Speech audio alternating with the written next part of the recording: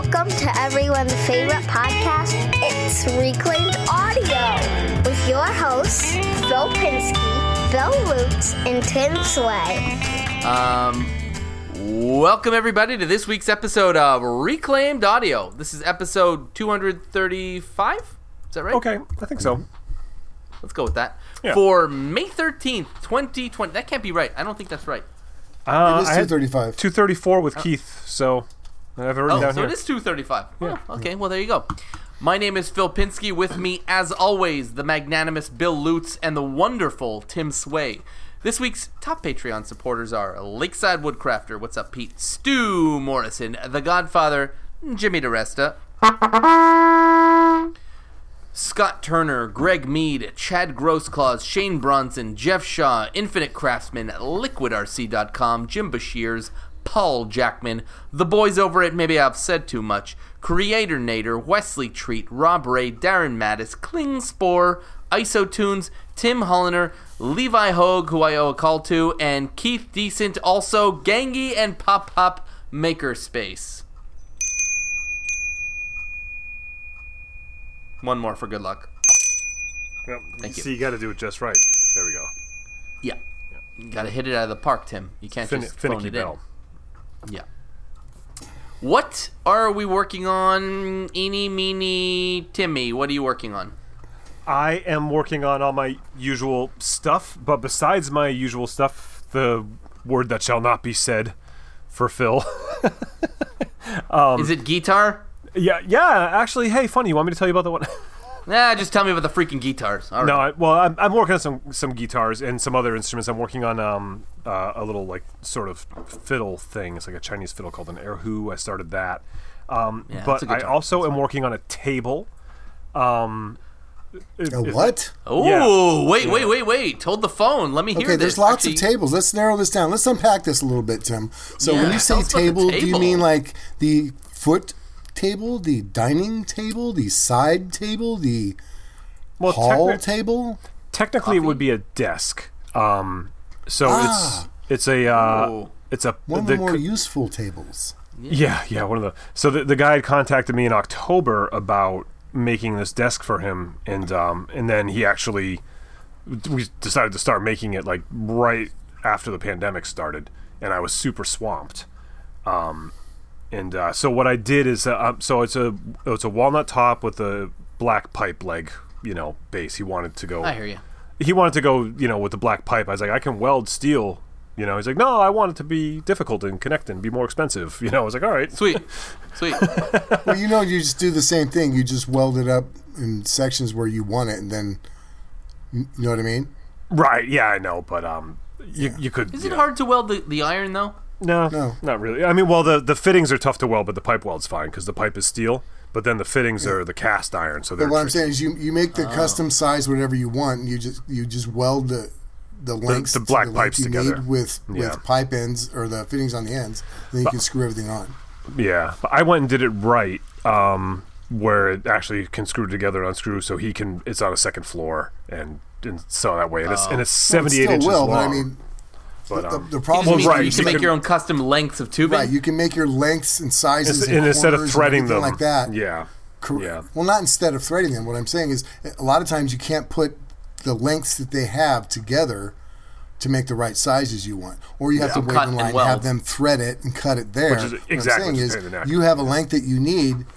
You can cut it in the middle. If you have a 10-foot pipe that's threaded on each end, weld it together. Right, you can cut out a 2-foot section, weld it together. Now you have the exact size that you need. You can also do that to make corners. You know what I'm saying? So you still have that 45s. black pipe look. I probably could have done that in a couple spots that would have made it. Well, it would have made it more work for me, but would have saved a few dollars. But this job was about. I don't care about making money on it. I want to do as little as possible, because I have other stuff going on. So I just went on the box store website and clicked one of these, 2 of those, 4 of those, and then for the top, I was using beautiful local walnut from my friends over at City Bench. They're the people that cut down urban trees and whatnot, and so. I had once before had him do this for me, where because they have the big machines, so like a big leveler. It's basically like a 5x10 CNC router, but it's not CNC. They do it by hand. They can level their slabs on it and stuff because they do a lot of live edge stuff, and they just built it themselves. It's amazing. But so they have all the big jointers and stuff, and I was like, how much for the wood? The stuff's super expensive. And I was like, how much if you make it into a rectangle in this size for me? And it was only a couple $100 more. I was like, let's do it that way. So I just put some epoxy in all the knots, and then once that's cured tomorrow, I'm sanding it and finishing it. It's done. But and then there was I had to make a drawer for it that just sort of hangs from it, which is kind of cool. And I had to make a smaller shelf for his printer underneath it, and that I just made out of some walnut that I had from other. I think I got it from my neighbor's firewood pile, actually, because they're all shorter pieces. And he had some walnut in there. So it's all local stuff. The guys in Connecticut, all the trees were all cut down locally to me and stuff, so it's kind of cool. And then nice. The landlord at my space and I went in halvesies on a dumpster. We're trying to get some clutter out of the barn that doesn't belong to us but belongs to other people. We're trying to basically get people out of the barn. Because I'm going to take over the whole barn. Yes, Bill. I just want to. Immediately. Yep, you heard me correctly. When you said that, can you imagine, Phil, and everybody listening? Can you imagine Tim Sway in his shop? All of a sudden, he sees somebody snoop around in a dumpster, and he runs out. Hey, get out of there! You can't have that. No, actually, what happened is I threw a bunch of stuff in the dumpster, and then I went picking through it. So yeah, pull half of it back out. Hey, that'd be great, and then it goes right back in. It's like a closed loop where you throw things out and then you pick the garbage and it comes right back in. So you know how my shop has that? I don't know. You've seen some of the videos. There's a garage door on the second floor. Don't I? Absolutely, I know. Because everybody's kind of comments like, "Why is there a garage door on the second floor?" So because there is. But so I had them park the dumpster underneath that. Because there's stuff I put up there 7 years ago that it just needs to go, and so I was like literally airplane parts. Walking, just throwing stuff into not the airplane parts. They stayed, of course they stayed. Oh, okay, obviously. No, I had a set of chairs that someone gave me that I was going to reupholster that are just garbage and things like that. So I was literally just throwing stuff off the balcony, off the second floor into the dumpster. But there was a couple times where I'm like, it was like a cartoon. I'm like going to throw it. I'm like, whoa, hang on, let me think about this. And I'm like trying to be like, no, Tim, no, this is we're reducing. And but so then I stopped because I got like a quarter of the dumpster full. And the real reason we got it was because the landlord, as well as some other people that have been using the barn, are being basically asked to leave because they're not really paying rent, and I'm going to actually pay him to take over more of the barn. So. Ooh, that's nice. So I'm going to take over the. You're going to have about a 25,000 square foot shop now. Pretty much. Wow. Pretty much. Wow. Well, it'll be about. It'll probably. I think it's probably about 5,000 square feet of floor. That's insane. Well, but the second floor is not really usable. Yeah, who cares? Maybe it's floor 5,000 square feet. Well, it might only be. Are you kidding? It might only be 4,000. I should measure it. I'll measure it and tell you next week. Oh, okay. It was only 4,000. Okay. I didn't realize it was only going to be 4,000. But we take it all back. Continue, please. But so the plan is there's one bay that it's almost empty now. But the plan is the one bay that's about several hundred. It's a regular width of like a regular garage, like a big garage, but it's like kind of twice as deep. I'm going to sublet to my buddy Joe from Urban Miners, who is where I get most of my reclaimed wood. So he's going to use that for one of his storage locations, because he used to pay this for this big, beautiful building, and it became like ridiculously expensive and insurance, and he couldn't keep a store open. So now what he does is he has stuff stashed all over the state, convenient to where he reclaimed it, and he sells a lot of it off the site when he's doing the reclaiming, and then if he doesn't sell it, all he needs. So I told him I'd rent him, one bay for like a song, basically, and permission to pick, and yeah, I was gonna say, what's he gonna do with all that missing wood? Right, and so, I mean, obviously I got to tell him what I'm taking, but he was fine with that. Wink, wink. Yeah, but which means about what I'm taking, approximately. Yeah. I took a couple of sticks out there from the bottom. Don't worry about it. It's fine. Don't worry about it, Joe.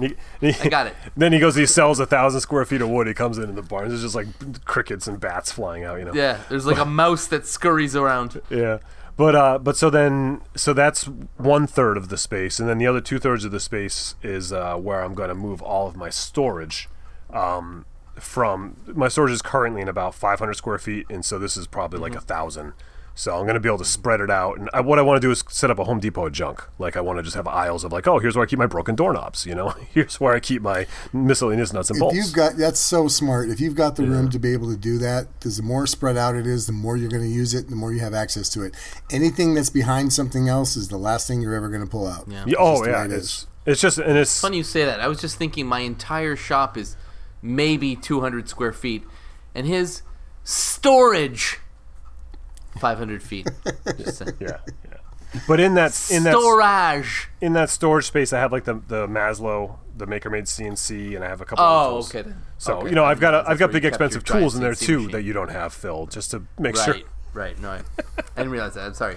Silly. But that bay of the shop, what I want to do is I want to move all of my metalworking equipment over there. It's the unheated side. Right. And it really shouldn't be in with the sawdust anyways. Not that I really... Not if you can avoid it. Yeah, but so I'm going to move all that over there. Yeah. And because I hardly ever use the stuff too, like the mini machine shop type stuff. And then that'll give me room to expand my Avid CNC into a 4x8. Right. Which is, of course, the dream. That's... Right, the classic, Living the dream. But so I was in the other kind of, and then one of the tenants of the house on the property has stuff in that barn, and then the lady that has the bees has stuff in that barn, and none of that stuff is going to leave anytime soon necessarily. Did you say the bees? Yeah, there's beehives on the property. So she has like a refrigerator that she keeps the combs in, and she has like the smoker and her silly pirate suit that they wear when they go out and smoke them and stuff. But like, so they're not ready to get that stuff out of there yet. And I'm okay with that. So I'm gonna just sort of, and I'm so busy right now, I don't have time to build my department store of garbage anyways. So, I'm just gonna kind of shuffle all their stuff to one side and shuffle my stuff to the other for now and deal with it later. But don't worry, the murder hornets will take care of that beehive anyway. Yeah, but so while I was in there, that might be a new business. You can like capture murder hornets and just sell like a pair to people who have like bees on their property, or angry neighbors who don't like the beehives that the guys make honey next door. You can sell the murder hornets to the angry neighbor. No, bad idea. No. Yeah, Business 101 by Bill Lutz. Yeah. Okay. Murder hornets. Yeah. So we're in there, and we're kind of, then the one guy with his wife is the one with the bees and stuff is there, and he's talking about, he's like, well, I didn't really have a lot of trash, and I just had some things that I don't have anywhere else to put right now. That's just gonna have to stay for a while, like my lawn tractor. Then I got my old lawn tractor, which I just want to sell, and Vance is there, and Vance is like, what do you want for the tractor? And he's like, I just want $100 for it. They can have the tractor and the trailer. And I was like, what? I was like, it's a Craftsman, like a lawn tractor, like not a big tractor, but just Who a regular. It's it doesn't matter. Oh yeah, I already own it. Let me finish the story. That's great. So shut up and take my money. Yeah. So he said he's like, the battery doesn't work. He's like, but there's a jumper there, started. He's like, so he leaves and I have the access to it. So after he leaves, I say, hey, Vance, let's see if that thing starts. So sure enough, it started. And if you look at my Instagram story today, it'll be gone by the time people hear this.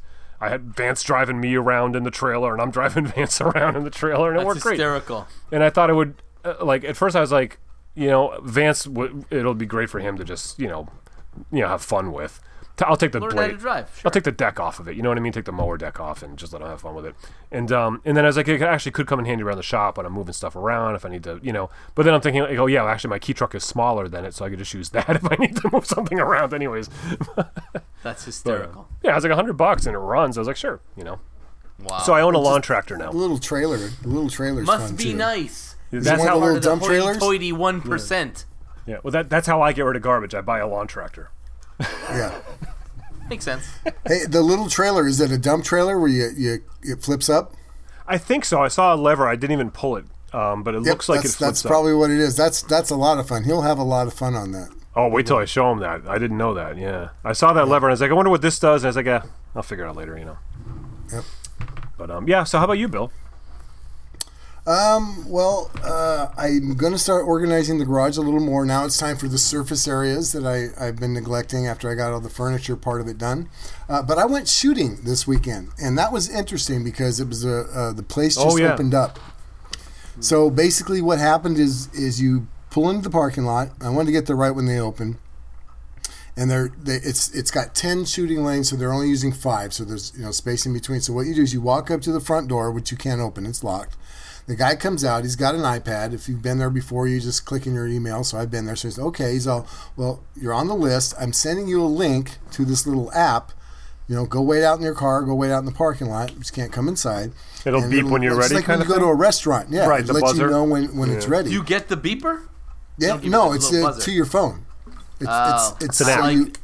I like the Cheesecake Factory buzzer they give you. They're kind of cool. Well, kind of like that. I would like that too. A little outdated now. But you put that buzzer in your front pocket, and then never mind. So anyway, I'm sitting in my truck. So the other person that leaves has to actually leave the building before they have you come in, which is good. So I'm feeling good about this. Everything is safe as far as no crowds or anything. And then on top of that, what was great is I was shooting 25 yards at one of my rifles that shoots a .223 bullet. Regardless, 25 yards at maybe a 6-inch diameter target, and I kept it all within about 3 inches. And I was just so on. And I don't use a scope. I'm old school. I just use just regular sights, no scopes or nothing. So that was fun to be able to do. There's just I hadn't been shooting in a while, and I'm shooting this rifle, and I'm just in case he didn't want to go. She's like, nah, it's COVID. No, COVID, no. Oh. Right. I'm like, all right. So I went and I was pretending like the target was the COVID virus, and I was killing the COVID virus. Right. You nailed it. Yeah. I nailed it, dude. I nailed it. I literally did. I was shooting so well, so I was very happy with that. And other than that, she's into helping me do yard work now, so she's taken over the lawnmower. So we did some yard work this weekend, and of course we take care of my landlord's house next door. So first she's like, well, I'll mow. I said, okay. And she says, where at? I says, okay, you do the back, you do the front. Oh, and don't forget Chuck and Sharon's next door. What? But she likes it because the lawnmower is one where you squeeze the handle and it takes off by itself. So it's self-propelled. Yeah. But anyway, so yeah, that's about it. Still not making any projects, but I'm making memories, boys. I'm making memories. Excellent. How about you, Phil? I only did a small one this week. I on for any YouTube content creators or just people who have multiple cameras, on your tripod and attached to your camera is like a little sort of trapezoid, which is the quick mount to your what's it called again? To your tripod. And I only have one, but I have a few different cameras that I like to put onto that tripod. So I made some out of oak. That's pretty cool. And that was smart. But what I think I'm going to do is maybe I'm going to make it into a quick YouTube video on how to do it, because it's like stupid easy. It's like, I don't know what I in the past I've just been like moving that quick mount from one camera to the next every time I need to put it on my... Which kind of defeats the purpose, and it's not a quick mount It's anymore. a slow mount. It makes no sense, right? Yeah. It's very slowy. It's very mounty, So I'm going to make a video because it was like, really, it was stupid easy. So I'm definitely going to make a video about it. Once you got the degreed angle down, you just boop, boop, boop, boop, 4 cuts, you're done. You know what the funny thing is like I did it with my disc sander, and it's 45 degrees. So I just like moved it from the plate. Yeah. So, well, because there's a table, and you just undo it and bring it down to 45. Or I honestly just put it all the way down, and it happened to work. But it's just sort of push it up against until it's there, and it's the first time I did a real project with my disc sander, so that was money well spent. I enjoyed that. Yeah. After I finally epoxied it in place. Just paid for itself, huh? Yeah. Just paid for itself. Yeah, I made 2 of them. So I did one for my camcorder. The camcorder I kept the actual plastic and metal one. For my DSLR, for my Canon, I put on the walnut one, and for my GoPro I made one as well. So I now can do things. And actually I started playing around with the GoPro in time lapses, which is super fun. I left one on in my backyard, just pointing at the sky, and like I have a couple of maple trees there, and so I let it go for like 2 hours, and I set it for every 5 seconds. It basically takes a snap. So when you play it back, I had like 25 seconds of footage, but it was like incredible. Like it was insanely cool. because it looks like all these clouds are like rushing towards you, and it was amazing. Like time lapses are super cool. Like we think that we need to have like these fancy cameras to do these cool shots that you get in like movies or like big time YouTubers do. You really don't need that. Like this GoPro is probably 5 years old. You know what I mean? Like it's nothing. My DSLR is as old as my oldest kid, and it must be 7-8 years old. You know, so I'm guessing as to the age of my son. But I always forget that I can do that. I do time lapses all the time with my GoPro. That's basically what I own it for. Yeah, because you can get in close. But I never do time lapse. I just film and then I just speed it up and post. So I'm just like wasting a ton. Time lapse is different. It's like hours and hours condensed into like 20 seconds. I do them for like 20 or 30 minutes. You know, while I'm working in the shop. I don't do like time lapse of days. So I just record a film and shrink it. But the time lapse has. I did that recently clarity. for a video too. Yeah. The time lapse has that clarity to it, and it's a matter. You know what it is about the GoPro is it's a pain in the neck to set it. Like my big fingers, like those little buttons, and so like I just want to turn it on and off. I don't know. It's a little square thing. They're all little square things. They have numbers on them. I don't know. I don't remember. It's black. Okay. It's small. It's okay, whatever, Tim. I don't see colors like that, but all right. It's not. I have. No, it's not the original because I'd used those before too, but it's like the third generation or something or fourth. I don't know. Okay, I have the Hero 4, and basically that's it. That's it. That's what I have. Hero 4. You have the Hero 4 or the Hero 3 so it's or the Hero same. 5. It's just a touchscreen on the back, and if all you use it for is the time lapse, it remembers the previous setting. I don't have any touchscreens. I'm sorry. I don't have the Hero 4. You don't have a touchscreen? No, I have like a big red button on the top. Touchscreen's the bomb. I have a big red button on the top, and that's it. It's like a little. The thing is like it's like the size of like a. I don't know what the size of it is. It's the size of a GoPro. I'm gonna pull up Bill Lutz here for a second. 1 sec. Great. Okay. How big is it? It's like an 1.5 inch cube. Here. I just Lutzed it. Back. But you got to take it out. You got to take it out of this thing. No, mine's like half the square size one, of that. Phil. Mine's like half the size. He's got the square one. Yeah. Yeah, that's the original. Actual. Mine's much smaller than that. It's the newer one, I think. It's like a little much smaller cube, than that, right? Yeah. Yeah, it's a little tiny black cube. Yeah, it's a cube, Phil. If there's only That's some not a way. Cube. Yours is not a cube. Yeah, yours is a rectangle. Mine's the square. Mine's an actual. But mine has the touchscreen. You says you don't. It's the GoPro Hero 4 Session is what I have. That's the difference. Session. Mine's just the Hero 4. Yeah. Yours must be the one for girls. Mine is the one for men. That's probably mine's the one for. I'll let you have it. Go ahead. Hey, thanks, speaking of camera mounting stuff that you did for your tripod, recently, you know where the little crank handle is to lower and raise the camera on your tripod?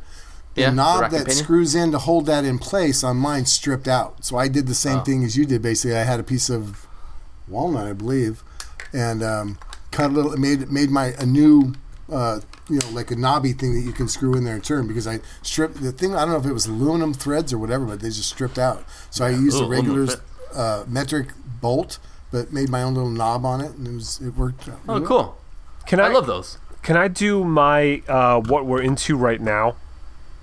Because it's appropriate to this conversation. Okay, that's super weird, but fine. But, all right, now who's on the spectrum? It's okay if we break format for a minute, okay? Go, Tim. Do your thing, Playboy. Do it. Okay, because my what I'm into is Ben Paik, Wobie Design, skateboard guy. Yeah. I like his videos. Yeah. He came up with this camera jig he's been working on for the past couple weeks, and it's like a like an articulated arm, like a that can go up and down and stuff, and it's just got a camera. And he's been like really trying to suss it out and work it out, and he came up with I think a fabulous design. Because at first it's like, yeah, okay, it's a big fancy arm that you don't need, like that's cool, but it's a cool design. Then he got it down to the point where it's not too big. You can actually make it with one 16 by 24 inch piece of 1/2 inch plywood, which is nothing. And then, but what's cool about it, I mean, it's like 50 bolts to put this thing together so it can articulate and stuff. But what's cool about it is it slides onto a piece of 3/4 inch black pipe, like regular Schedule 40 pipe. So he has an 90-degree elbow, and a piece of black pipe that he then screws to his wall. This thing slides on it, so now you got 180 to 3, however far. If it's on a wall, you have a 180-degree radius. You can go back and forth. You can pull it out. You can push it in. You can go up. You can turn angles, and you can slide it up and down the pole and clip it at different heights.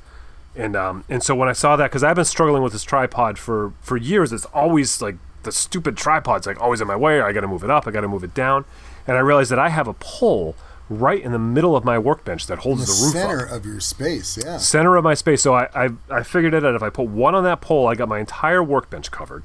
And then I put one over on the wall on one side of me, and I have my table saw, my drill press covered. And then I put one on the other side, and I have my entire metal shop and CNC covered.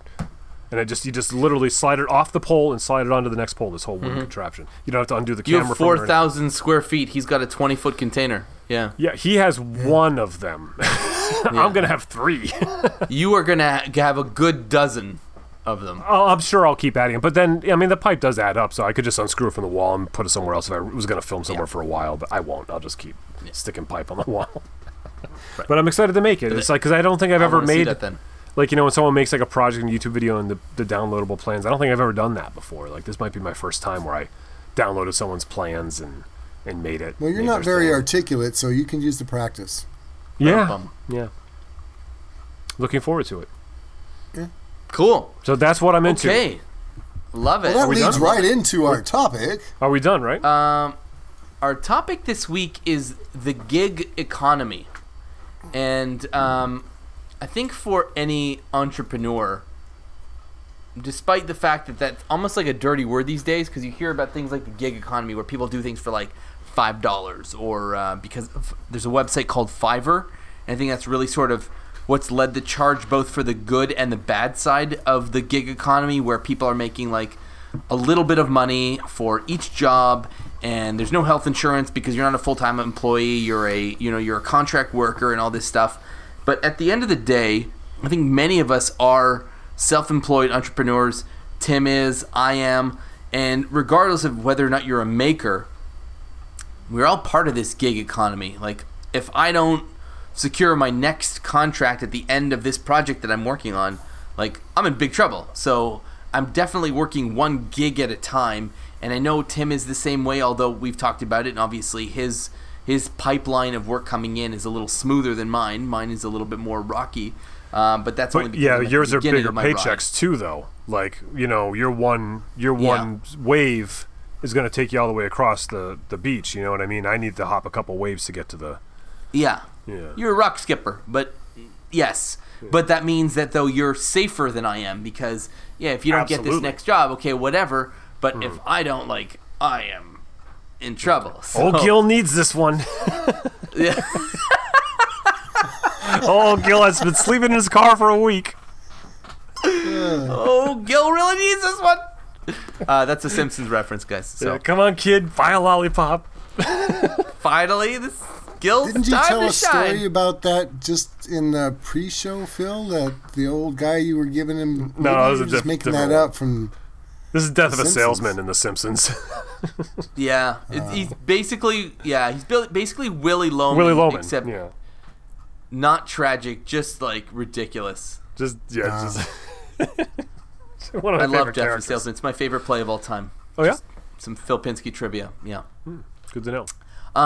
So I thought it would be interesting for us to talk about what the gig economy. Like, I think all entrepreneurs have forever been part of it. There's just now a name for it all of a sudden and a stigma attached to it. Yeah, I thought it'd be interesting. It's been going on forever. There's exactly. But like, no one's ever called it the gig economy. You were just called a jobber, right? And that's what that was. I wasn't called a jobber. I know that also has a negative connotation, right? I don't know what that means. You've never heard of the word jobber? Nope. Somebody who works one job at a time. Nope. Okay, anyways, join us on the other side of this rock that you've been living under. What would you call that then? What does American speak for someone who kind of like basically works the way we do, but what is that? Self-employed? Okay, Mr. Dictionary. There's got to be a funny word for that. I honestly, Phil, I mean, I'm trying to think because I've done it before there was ever a gig, quote unquote, economy. You know what? Yeah. I mean, I could see like, you know, maybe like side gigs. Someone who like I don't want to say hustler because that's like kind of usually shady, but but like if you had like a tradesperson who worked like, or you know, somebody who worked just like one. Yeah, I know, the handyman or like I mean that's our line of work though, you know. Yeah. So, well, I mean, the word entrepreneur has been around for a long time. I think that's what it Yes. is. If you work for yourself, right? You're self-employed, and you don't have a contract that's going to last you for 10 years. You have an invoice that you're going to try and build that one thing to get to the next paycheck. I mean, that's what a gig economy is. These are Casey, for example. She just had to talk with one of her. I'm trying to think of the word. Consultant, basically. Consultant. It's this gal that's the consulting, right? So this gal, she used to be in social work, and then she took some classes on about business management and about employee relations. So she's not human resources. She's not a social worker. She's a consultant. She goes into smaller businesses that have a few employees, and it's like, hey, here's some things you can do to communicate with your employees better. Blah blah blah blah. She's in the gig economy now. Yes. Oh, you know what? Whereas, you know what the word is? And I just want to sorry, Tim. I just want to mention the difference between a consultant such as myself or a jobber like Tim is that Casey, once she builds up a clientele of recurring business, yes, she's self-employed, but she's not part of the gig economy because she has this book of business coming in. Correct. Right? And I wasn't saying Casey. I was saying she was employing a gig economy. Just for the sake of defining the conversation. Right. There's a difference. Just because you're an entrepreneur doesn't mean that you're part of the gig economy. So the gig economy is more, you're doing one thing at a time, basically. Yes. Your business is this one job. Contract at a time. Right. Yeah. Or as a maker, it's this one table or one guitar. Yes, exactly. Yeah. Even, but in the word that we would use, Phil, is at least in the music industry, we were actually playing gigs, but we were freelancers. You were either in a band or you were a freelancer.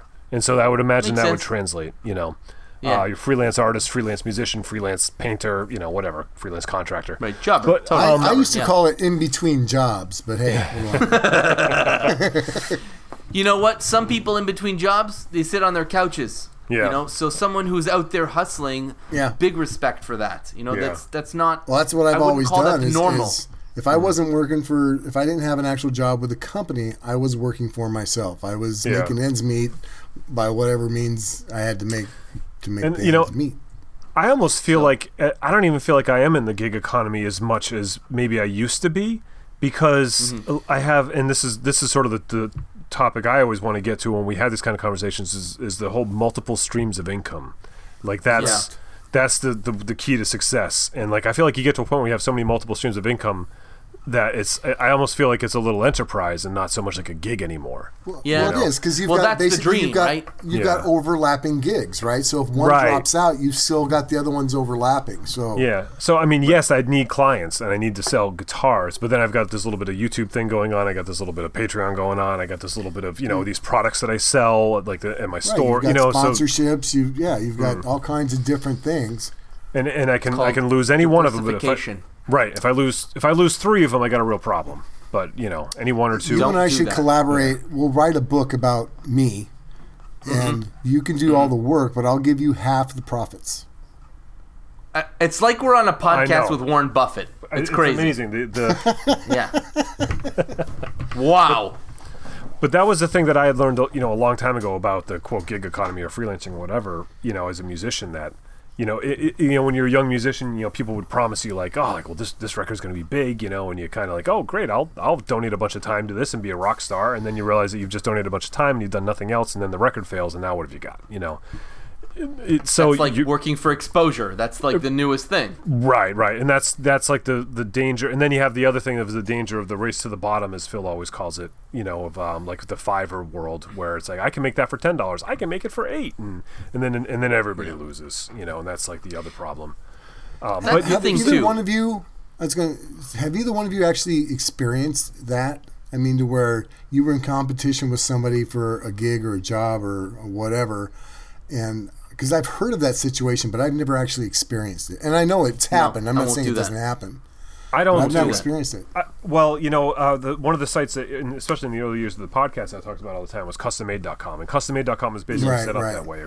Client says, I want a dining table, and then I say, but it's a blind bid, so I don't see what other people's offers are. So I say I can make it for $2,000, and then there's like 7 other people that say I can make it for.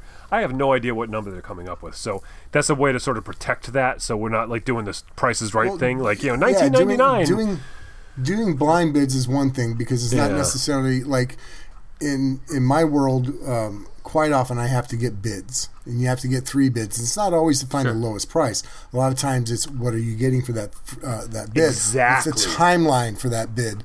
What is how What's many the people service are like going to be after the bid? Yeah, Right. I mean, so it's like there's a lot of things to that, and of course they're private.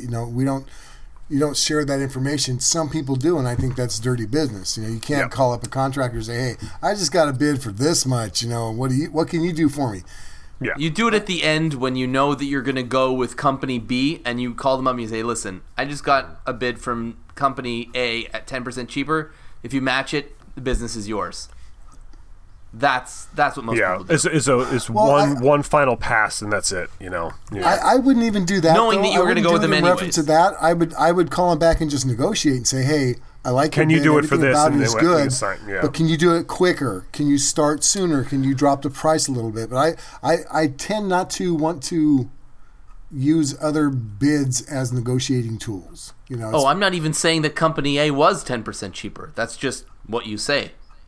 Well, well, now it's even worse. Sorry, but that's being in business for the last 20 years and being in marketing and negotiating with firms, and that's just the way it goes.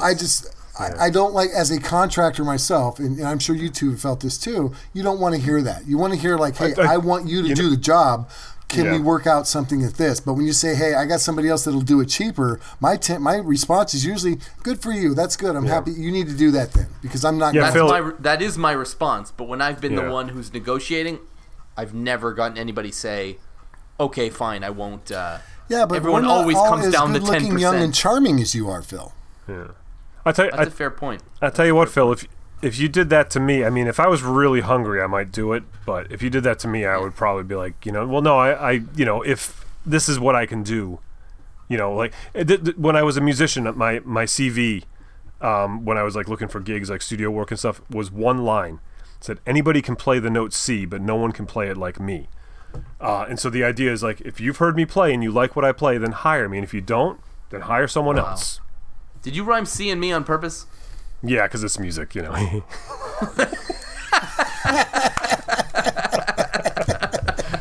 But so when I put together that proposal, and I try to let the people see who I am, like give them, and I have this YouTube catalog and be like, meet me, get to know me, understand that I'm not, and this is the same for, by the way, people that want to be YouTubers, like for trying to find sponsors and stuff too. Like, this is who I am. Like, let's have a conversation. Like, if you like me and you want to work with me, I'm going to give you the best offer I can. Of course, there are people that can do it for less than me, that have bigger machines or more employees or less overhead. Sure. And then, of course, there's people that can do it for a lot more than me. They're probably a lot better than me. Sure. But if you like the note that I'm maybe playing, leave that part out, but all right. No, but it's true. Of course, you can go and get some giant factory to make it whatever, and there's all sorts of options. The question is whether what I offer and what you're looking for are going to match. And if they are, then great. If you like it, That's when I feel like there was an opportunity to say anybody can play a C, but I can play a C sharp. No, because anybody can play a C sharp. I can play the 13th note, the illicit. There's no 13th note. Yeah. No, I agree with you. Look, I mean, at the end of the day, it's always about the relationship. Yep. It's always about selling yourself, and I think that's sort of one of those things that maybe is not always told to people when they become an entrepreneur. At the end of the day, you could be selling widgets, you could be selling ERP, you could be selling music, you could be selling anything, but the product that you're ultimately selling is you. Do they like you? Absolutely, yeah. And that's, those, it's funny because I said before that Death of a Salesman was my favorite play of all time. And the lesson of the play kind of was like, they don't need to like you. You need to be a person of substance that can do something with your life, right? Because that was the thing that Willie had always told his son Biff was that, don't worry about it, as long as they like you, right? And the guy became basically this charismatic thief and lowlife, right, at the end of the day. And the next door neighbor, who was very unlikable, Bernard, became a very, very successful accountant and business owner. Right? And so it was kind of antithesis to everything that Willie had said. But in the end of the day, it's got to be both. People, you could be It's got to be both. Yeah. They have to like you, and you have to be of substance. You can't be one or the other. But you could be very much of substance, and people don't like you, and you're not going to get the business. Yep.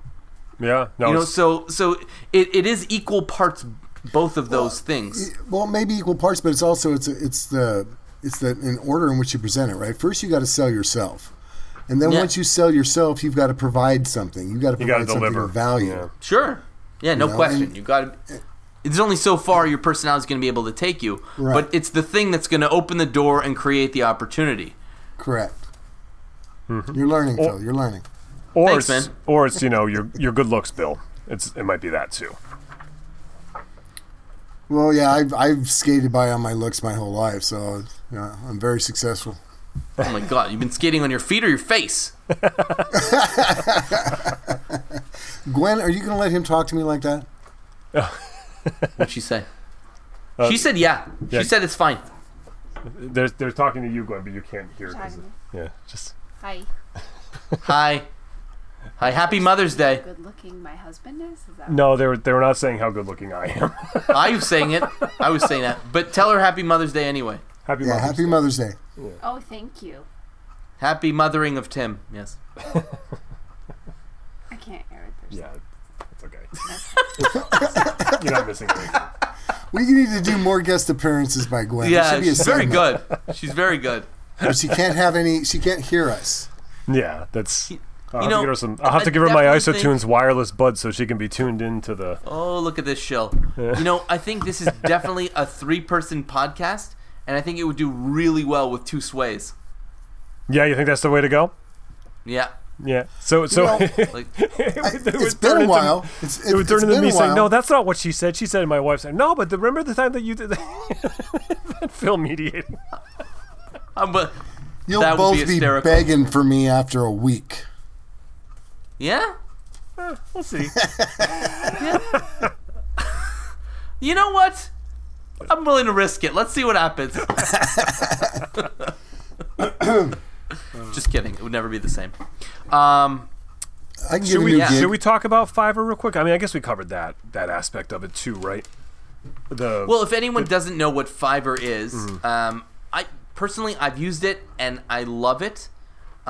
It gives you access to all kinds of creatives. So be it graphic design, video editing, voiceover work, programming. I've used it for a lot of programming, not as the service provider, but as the client. And what else have I used it for? I guess that's pretty much it. Graphics, video, and programming. And initially, everything that you did with them was $5. It's not $5 anymore, obviously, because that's a silly amount of money.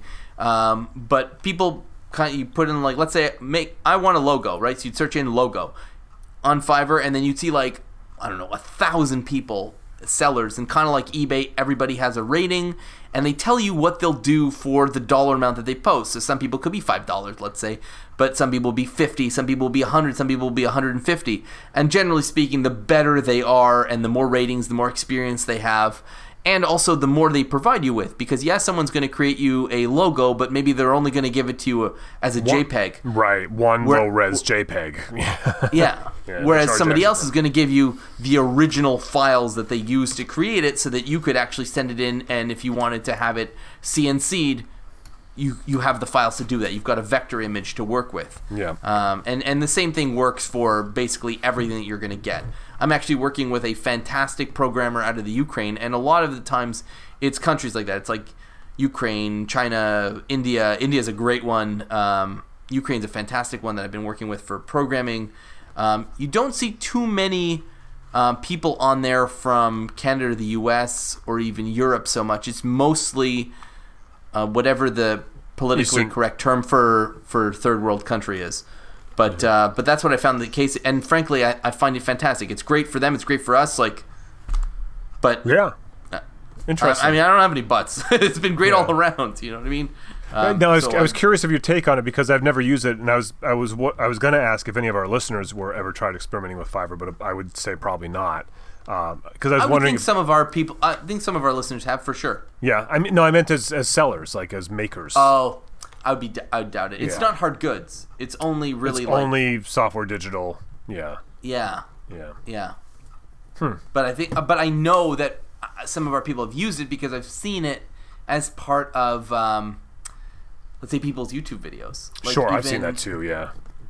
Like even Samurai Carpenter his intro was a Fiverr intro at one point. Yeah. Maybe it's been updated since, but that smoke sort of, that Zorro kind of swipe that he has in there, that's a Fiverr intro. Somebody did that for him, must have been like 5 years ago. Interesting. And who else? A Glimpse Inside, who's a favorite of mine. His is a Fiverr, for sure. I could tell that. It's interesting. So, people have definitely used it. I've used it for voiceovers. I've done it for all kinds of stuff. It's fantastic. And the other thing to mention too with gig economy are the other sort of app gigs. You know what I mean? Like a lot of people are doing the driving apps and the delivery apps and stuff like that. People that have regular jobs too as side money. And there's a podcast actually. Can I do what I'm into now? Yeah, all right. There's a podcast called Get Rich Nick, and it's two comedians, both named Nick, and they just basically go out and try all of these like get rich quick schemes and like Fivers and Postmate and type stuff, and just see if you can actually make any money. They explain like where they're going to get you, where you're going to get burned, picking up scooters and charging them, and all that stuff. And it's kind of interesting just because there are so many of those types of gig economy jobs out there now, and they just go out and they try them, and they come back and say how horrible it was usually. But a couple of them have worked well. They made some money in a few of them. I have, in my previous position I've traveled a lot, as you guys know, and so as part of that has always been Ubers. And I'd say for the most part, I'd probably say like 90+% of the Ubers that I've been in, the guys have been happy doing what they're doing. You know what I mean? Like that it's been working out well for them. 100% of the ones I've been in. Literally across the continent. 100% of the ones I've been in Georgia, the one time I took one. Sample of one? Yeah. Hey, data's data. That's true. 87% of all statistics are made up. Yes, 100% of the time. We haven't used Uber a lot in the Bay Area, but we do use it, and I would say the same thing. Usually it's somebody young. You talk to them for a minute, they're going to school, they're doing this, they're doing that. So what you hear about unhappy Uber, I've not experienced that. I don't know of anybody that's not happy doing it, because I don't think the people I've seen doing it are doing it. It's a stepping stone to doing something else, right? It's a way to supplement. Yeah. And a lot of times I took one which was like, will forever stand out in my mind, was an Uber I took in North Carolina. We were going from High Point to Greensboro because our caterer for the trade show that I was doing bailed on us at the last minute. So I had to get some kind of food for the showroom. So I got into an Uber at High Point, and we went over to Greensboro, and we went into like a bakery, and I walked in, and the guy came in with me because he knew what I was going to do. And so I said, okay, do you have any cupcakes? And like, yeah, we have cupcakes. I was like, great, I'll take them. She's like, which ones? And I was like, I'll take them all. I bought out the store of cupcakes.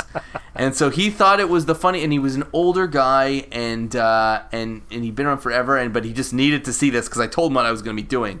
Anyway, so we loaded up his mini SUV with like 13 cases of cupcakes, and he was telling me like these war stories, like heading back, and I loved it. One of them he told me was that the cops during High Point, which is Furniture Market, is like the one trade show that happens twice a year in High Point, North Carolina.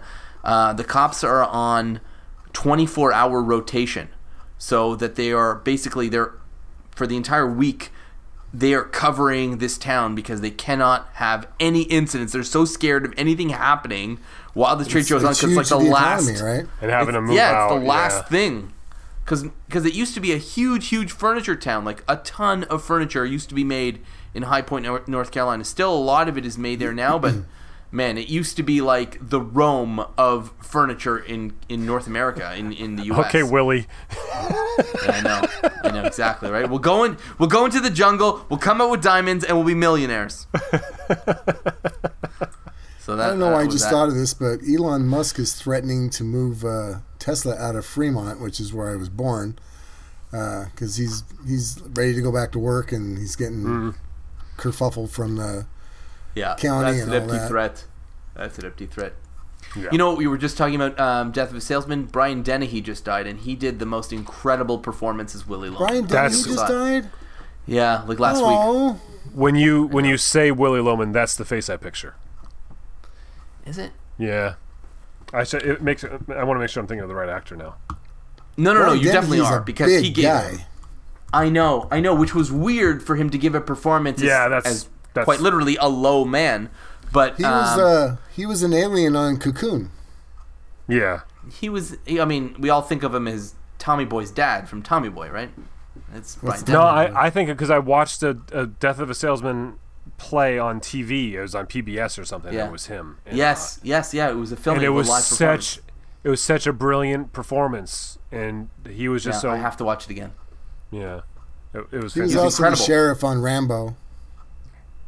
That's right. First Oh Blood. yes, yes, that was he was. Yeah, the first one. That would be the second thing I would think of, I guess. But just there's something about that performance, and the fact that he was so big and then so small at the same time was right, which is incredible physical acting.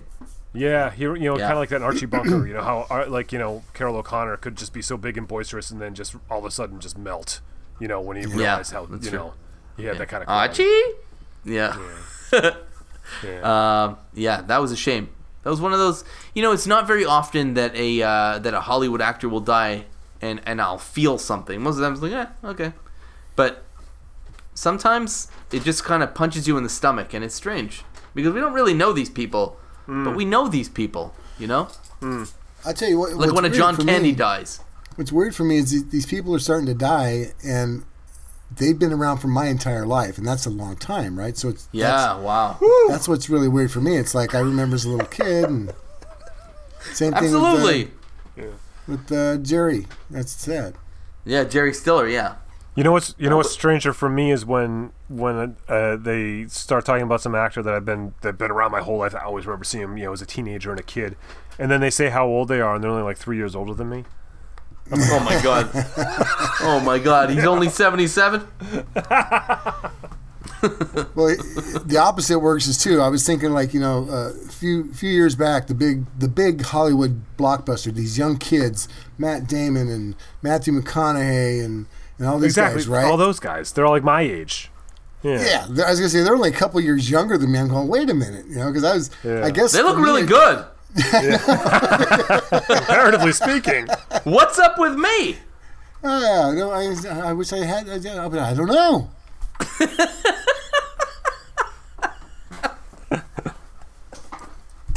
Bill, too funny. The thing about high school girls is you get older, but they stay the same age, man. That's Matthew McConaughey. I was just saying that actually sounded like Matthew McConaughey. That was very good impersonation. I've been working on that one for a while. That's all right. Sound. All right. Yeah. Where are we podcast wise? We are. I think we can move on here. Yeah, and we have we can wrap it up. We have no new reviews to read. We can wrap it up here, boys. Unless iTunes review. I believe we have none, so we're gonna pass that. So we need to fix that, and someone needs to give them the old guilty trip. Yep. Would you? Well, I don't think that's necessary. I mean, if people don't want to take any time at all to try and enhance our lives a little bit, and we want to take time to enhance people's lives, that's their prerogative. I can't force somebody to do what's right. I can only point them in the right direction. And it's bless and release, Phil. It's basically bless and release. So bless you all for not giving us a review. Mm-hmm. Do better next week. That was some pretty good passive aggressiveness there. I'm impressed. Pretty.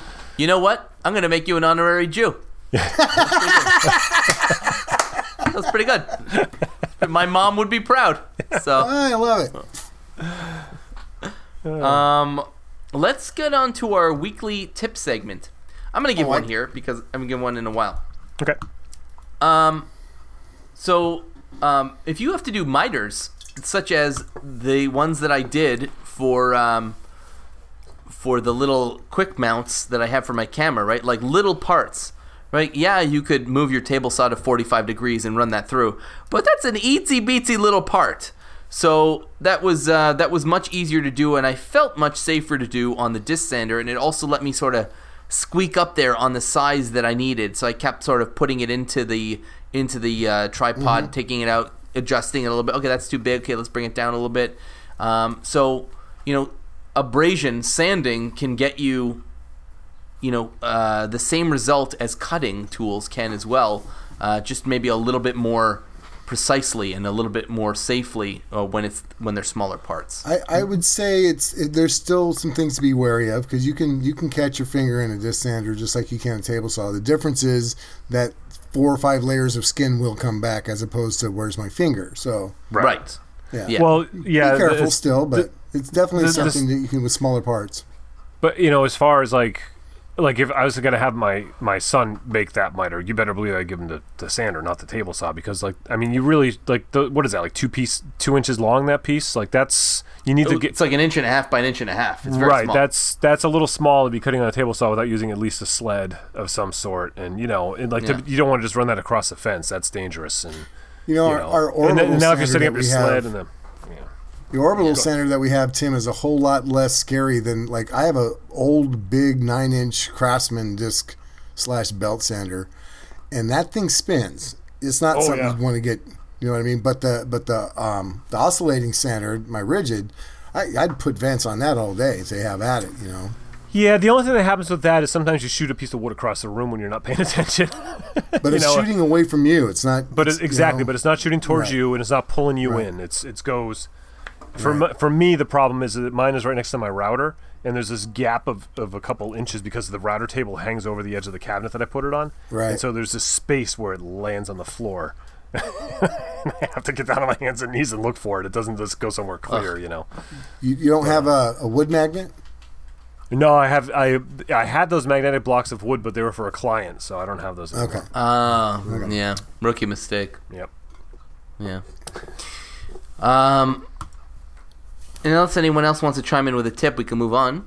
I do have one, actually. I had to remove a shrub or a small tree. So basically branches that are about as big as your wrist. It's not too big for a lopper, but I don't want to pull out the chainsaw or anything like that. Yeah. I got my reciprocating DeWalt saw, and I just put the toothy blade on it. It doesn't even have to be a sharp blade.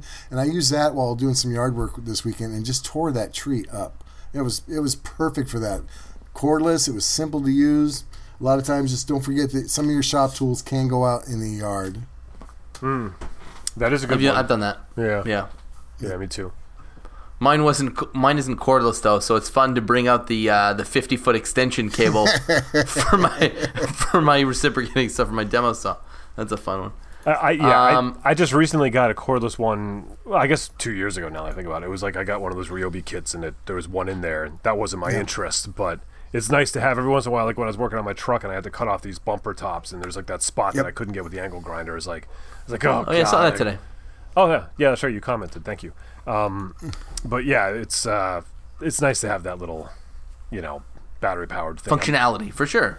I wasn't into battery powered tools at first. They just sort of seemed, but the batteries have gotten better to where you can actually use them for a while now. They're really nice. Yeah, it's come a long way. This is super off topic, but recently, and one of the reasons why I find getting into batteries is tough is because you have to sort of buy into one system because the charger and the battery are so expensive. But I can't remember who just made this video, but there are adapter kits for you to be able to use one tool with another tool's battery. Yeah, that's fairly new now. You can basically any tool with the specific adapter for it, or you can build your own battery packs too. I mean, they sell them, the generic ones. And people are 3D printing parts that they can use as connectors and stuff like that too. But I love that you can just buy an adapter and so I've been looking for I'd love to get a cordless circular saw, but I didn't want to get another company's batteries or whatever. But man, I'll just get that now. That's fantastic. Yeah. I'll get it used as soon as COVID is over. Hey, so basically, Tim doesn't have to talk the rest of the podcast. He already gave up all his stuff, right? Yeah, I'm done. So he's done. So Bill, why don't you tell us what grabbed your attention?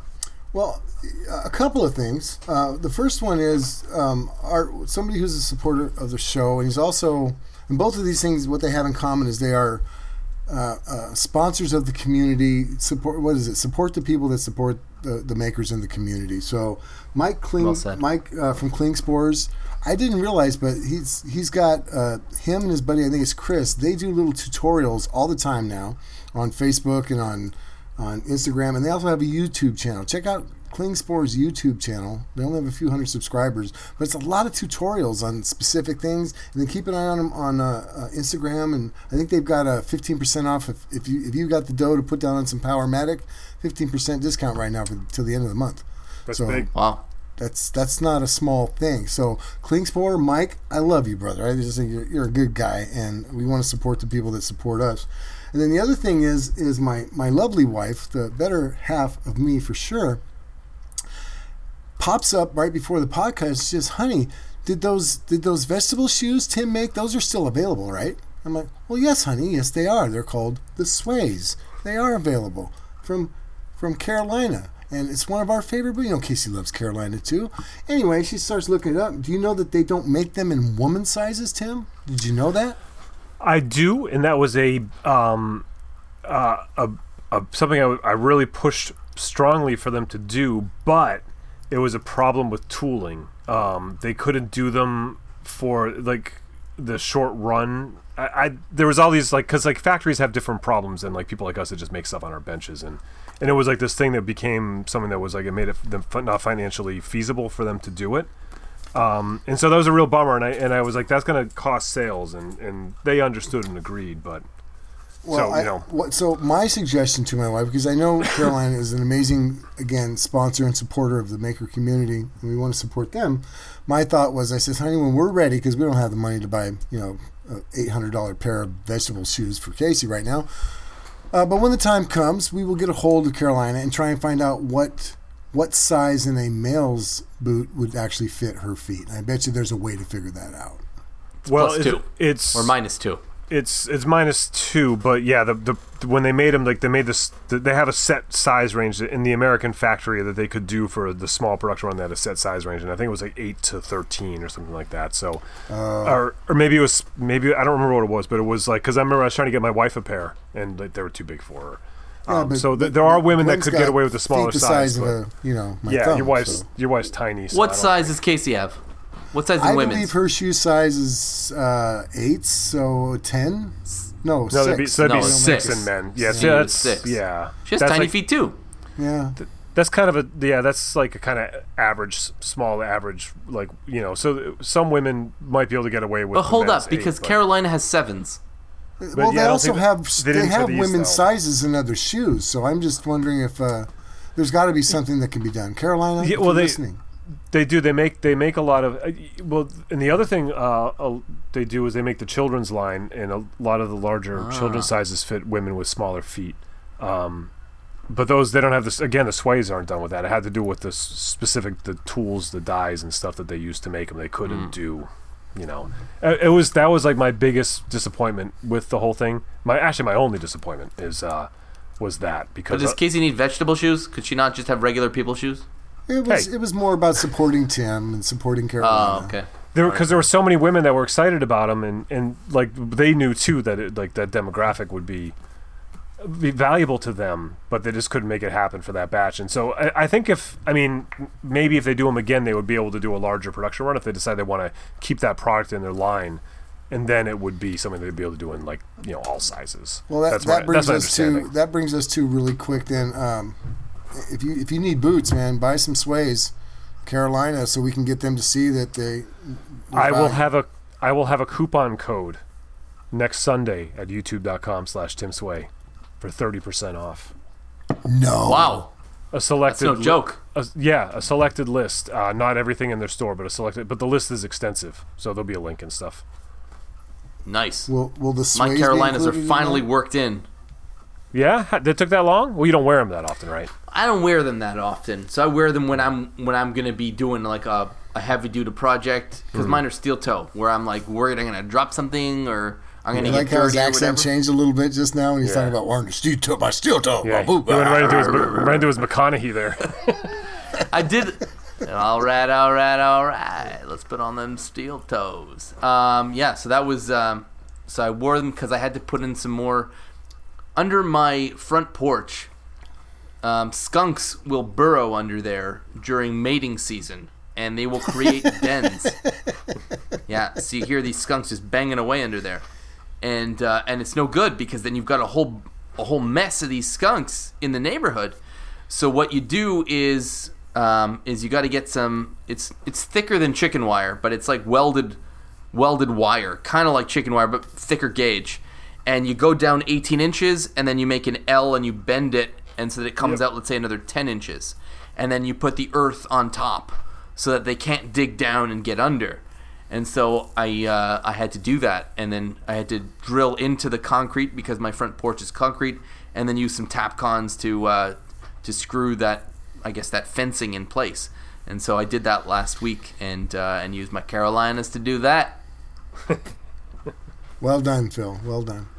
Yeah. No, I love wearing them. It took a while to get them worked in properly, but now they are, and they're great. The secret to them is not to lace them tight, is to keep them a little looser. Mm-hmm. I find initially kind of felt like I don't know, Tim, you probably had Doc Martens back in the day where like the 18 holes, and you'd tie them up pretty tight because they went all the way to the top, and you can't keep those things loose. Mm-hmm. So I kind of thought of them as like Docs where you want to keep them tighter, but the secret is to keep them a little looser, especially on the steel toe. Yeah, do you have the insulated ones? The insulated. Is it like a big thick toe or tongue rather? Yeah, yeah. That's thicker tongue. Yes. Yeah, they're insulated in that like I am resistant from getting an electrical shock. Oh well, I mean, yeah, but like see, like this. They're not winterized. This is because we made two pairs of suedes. This is the uninsulated one, so like the tongue is just like the thin piece of like one. Oh no, mine's thicker. Yes, mine's right, padded. But those you got. I agree that you don't want to tighten them up too tight. They get like kind of bulky feeling. But if you just tighten them like kind of like not like you're going for a jog, but like you're going to the mall, like and you're putting and they're in a shuffle, and they're great all day. Yeah. Yeah. I love them. It might be too. Just be careful, like if you're retaining water, that you might have to loosen them up a little as well. Thank you. How dare you? How dare you? All right, let's wrap this up. How dare you? I'm in the mood for pickles. You better run out and get me some. Let's move on up over here. We'll grab my attention. My boy Wesley Treat just put out a video, and I thought it was just phenomenal. Just check it out. I loved it. Our websites, williamlutz.com, timsway.net, and newperspectivesmusic.com. I want you to go ahead and contact us for show topics, suggestions, feedback, all that good stuff. We love hearing from you. info@reclaimedaudiopodcast.com. And don't forget to send us a voice memo with your question. We will play it online. About that. Yeah. And we will probably answer it. You could also hit us up on Twitter @ReclaimedAudio. On iTunes, leave us those reviews. Any 5-star review will be read out loud on the show, and it will avoid us having to get Bill to guilt you into leaving them. So go ahead and do that. And then patreon.com/reclaimedaudio. The best way to keep us on the air, entertaining you through this frickin' pandemic. So that's where we're at on those. Excellent. So on that note, thank you very much, and have a great week, and we'll speak to you next week. Bye, everybody. Be good. Yeah, you should.